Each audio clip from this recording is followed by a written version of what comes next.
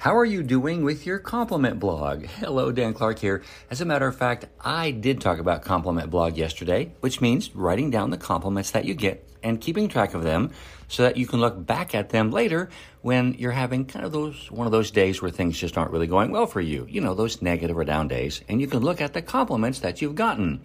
It's not really that hard, and I decided to start one myself. So yesterday I started a compliment blog, and today I'm going to continue to write in my compliment blog for the next couple of weeks and see what kind of compliments I get, and along the journey I'm going to share them with you. And I'd love it if you'd share those with me also. Share with me the compliments that you get. I love you. I'm Dan Clark.